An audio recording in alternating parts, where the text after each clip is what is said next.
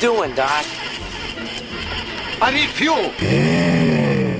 Give me fuel, take a fly, send me trace it out of sight.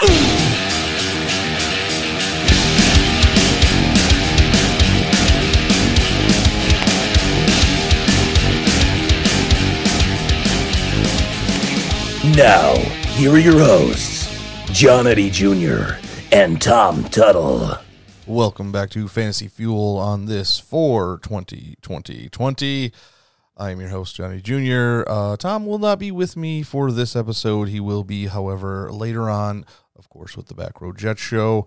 And just to make the announcement clear, we are doing a live commentary during the NFL draft on Thursday. So stay tuned, twitch.tv/fantasyfuel. We will be there, and we will be talking about every pick in that first round. Going to be amazing. Me and Tom and the network will be our special guest host that evening as well. So please join us for that. It will be fun because football is finally back. We have a draft to talk about. But today, I want to go into a little something we referred to a couple weeks ago. Because this season is going to be a different season. If there's a season at all, and of course we're hoping there will be, it could be a little different. And you would think that there's not a whole lot of other seasons we can look to for any kind of inkling of how it's going to go. But we do. It actually was about 10 years ago, the 2011 NFL lockout. We have a season's worth of statistics that we can maybe look into as maybe a reminder of how things went, and maybe a little bit of a fortune cookie perhaps on what we could expect, because it's kind of similar. I mean, it's not the same thing. Yes, we're in a pandemic right now. They were in a lockout.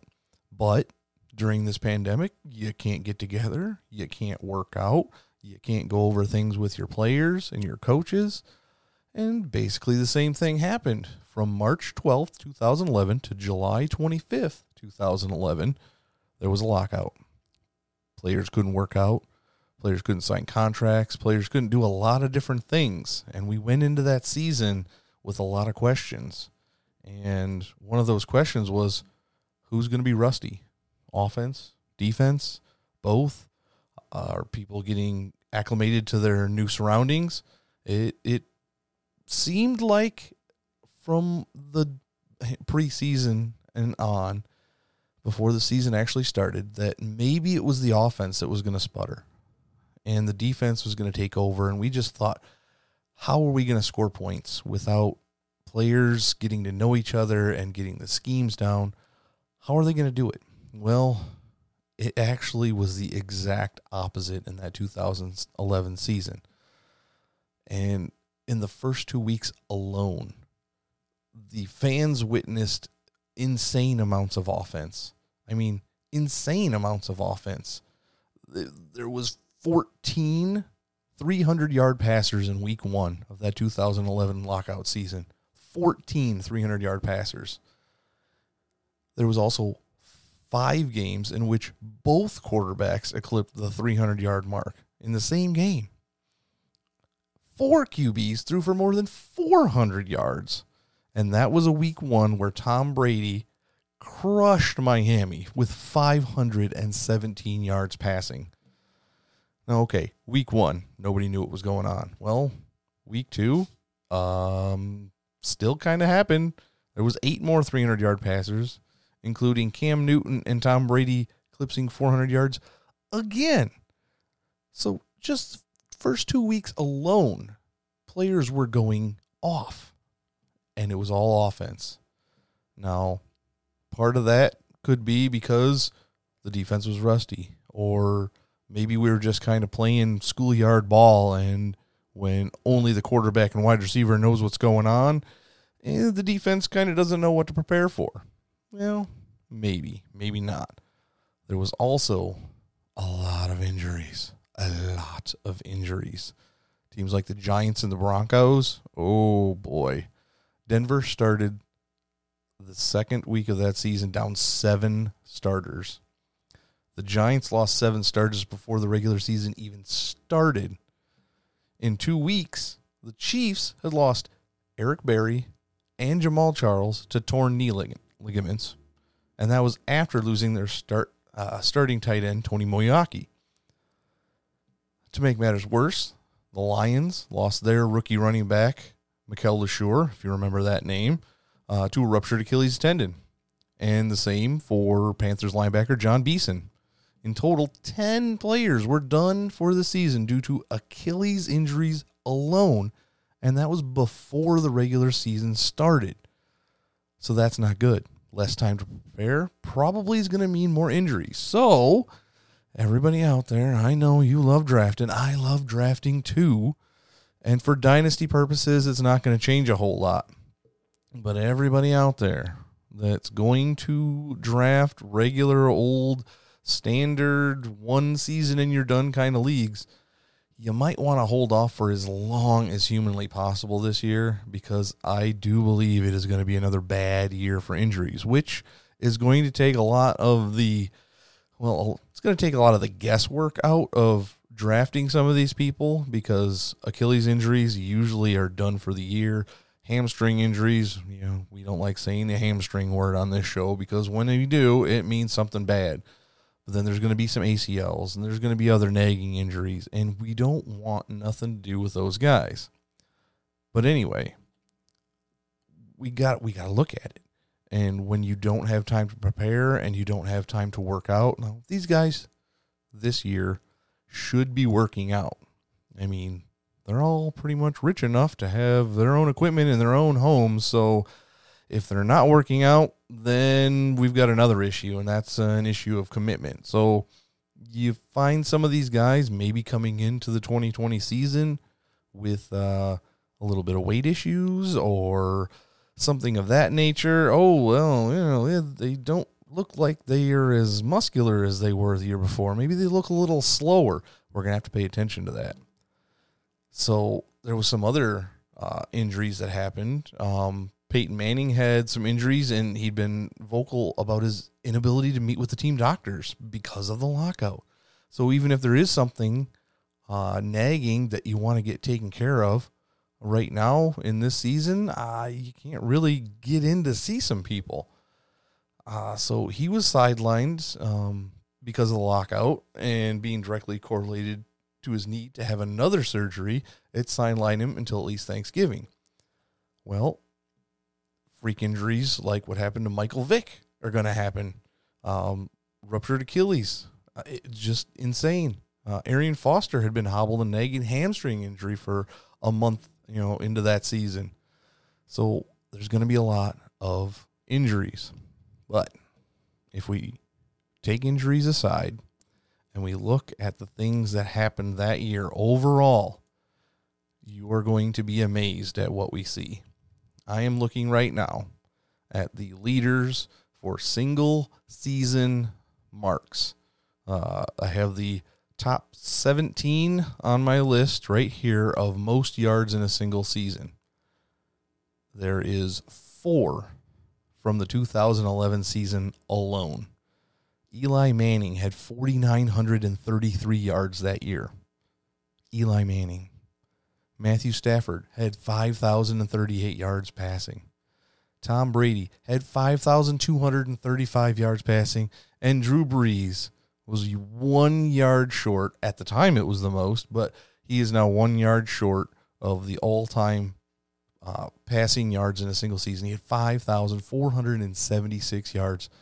That is a lot of yards. And if that's going to happen this year, wide receivers and tight ends are going to make an uptick in yards, catches, and touchdowns.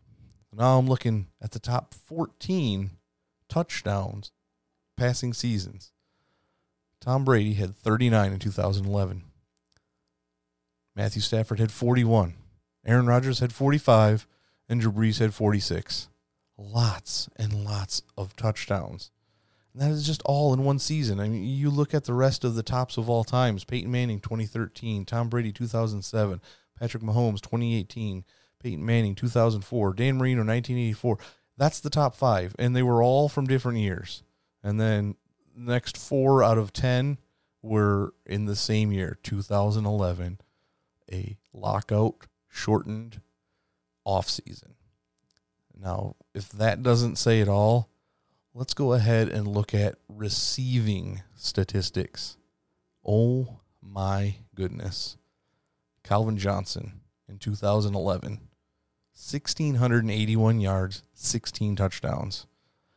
We all knew Calvin Johnson is amazing, but holy crap. That's probably not even his best year, but touchdown-wise it was. Wes Welker, 122 catches, 1,569 yards, and 9 touchdowns. Wes Welker is not a touchdown machine. He's a catching machine, but usually not to the tune of well over 10 yards a catch. Everybody remember Victor Cruz? 82 catches, 1,500 yards. This guy's almost making 20 yards a catch. 9 touchdowns. Larry Fitzgerald did his normal thing, 80 for 1,411 yards and 8 touchdowns. That's just Larry Fitzgerald. That's what he's going to give you. Steve Smith, 79 catches, 1,394 yards, 7 touchdowns. Oh, and guess what? This was a season for tight ends. Rob Gronkowski and Jimmy Graham, both 90-plus catches, both 1,300-plus receiving yards. Rob Gronkowski, 17 touchdowns. Jimmy Graham, 11 touchdowns. If you had either one of those guys on your team in fantasy that year, you were super duper happy. I know I was. I went all in on Jimmy Graham, and I was very satisfied. Roddy White, 100 catches, 1,296 yards, 8 touchdowns. Jordy Nelson, 68 catches, 1,263 yards, but 15 touchdowns. Brandon Marshall did his thing, 81 for 1,200. Mike Wallace, 72 for 1,200. Hakeem Nicks, 76 for 1,200. Dwayne Bowe,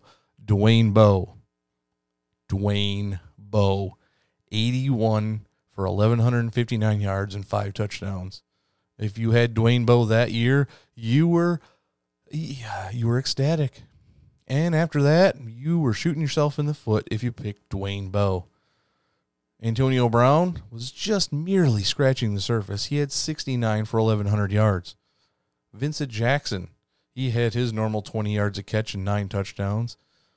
Nate Washington, Steve Johnson, Darius Hayward Bay. Darius Hayward Bay is on this list of the 2011 season. If that doesn't tell you that almost anybody can have a great year in a shortened off-season type of program and situation, I don't know what else to tell you. I am starting to think that we should be all in on quarterbacks and wide receivers and tight ends this year. Maybe finally, I can actually talk about tight ends with confidence again. I didn't get to do it last year, and that kind of made me sad. But this year, I got another good feeling. But it's not just a feeling because I love talking about the tight end position.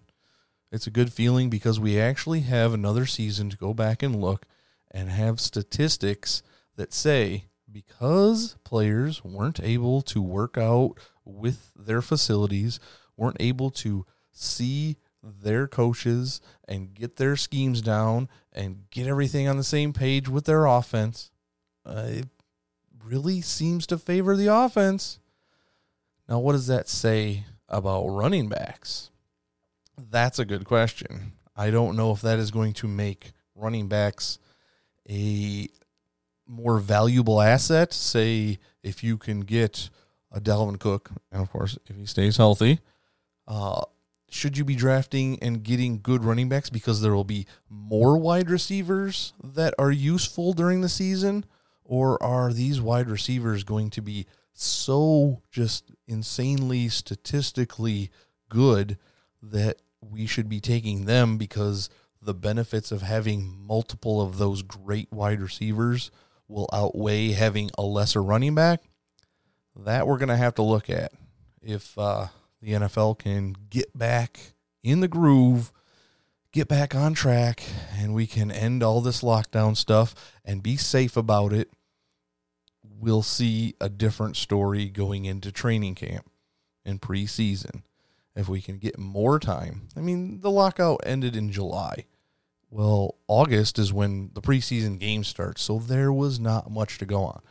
We've still got a chance to get some time in, get all these free agents acclimated, get all the rookies acclimated, get all the free agent rookies signed, and, there's going to be a few guys out there that, really just kind of hit it with the team and just wow us in preseason. Who knows if they do it in the regular season. But for dynasty purposes, there'll be a few guys that you could snatch up off the waiver wire, but we're not going to know if we can't get them into a camp and get them some reps. And even if it's with the second and third string quarterbacks, we'll still get at least a glimpse of what some of these lesser known rookies and free agent rookies are all about. So I guess that's about going to do it for me. Again, it was just kind of a short episode to get us prepared for the NFL draft on Thursday night. Again, twitch.tv/fantasyfuel. We will be there. We will be live making all of our commentary, mainly fantasy-based. What picks are going to affect what teams. Of course, there'll be offense, there'll be defense, there'll be offensive linemen, there'll be maybe a couple of kickers here and there. So we'll have to kind of talk about some IDP values as well, too. So if you're into that, definitely check us out on Thursday. We'll be doing the Back Row Jets show in just a little bit here tonight, again, on Twitch. And don't forget to check out all of the other teams. We've got, 13 or 14, I think, right now. So we're almost halfway there. We've got Steelers just joined us. The Raiders joined us a week and a half or so ago. We got Dolphins. We got Browns. We got Packers. We got Texans. We got Eagles. We got Cowboys. We got a lot. And they're all doing amazing. You should check them all out. Even if you're not 100% fans of those teams, there's a lot of good insights out there. And, of course, don't forget to check out Back Row Fantasy Show. They dive deeper into the IDP and the Dynasty stuff more than Fantasy Fuel does, but we love them just as much. So don't forget to check those guys out. Don't forget to check out some audio dramas if you're into those. The Veiled West, The Veiled Monarch, soon We Be Pirates, and there's a book out there for The Veiled Monarch. If you like fantasy, werewolves, and vampires, and druids, it's a book, The Veiled Monarch. There's a link to it in the show notes. Give it a read. It's an awesome story. Appreciate it. Thanks for listening, and we will talk to you on Thursday.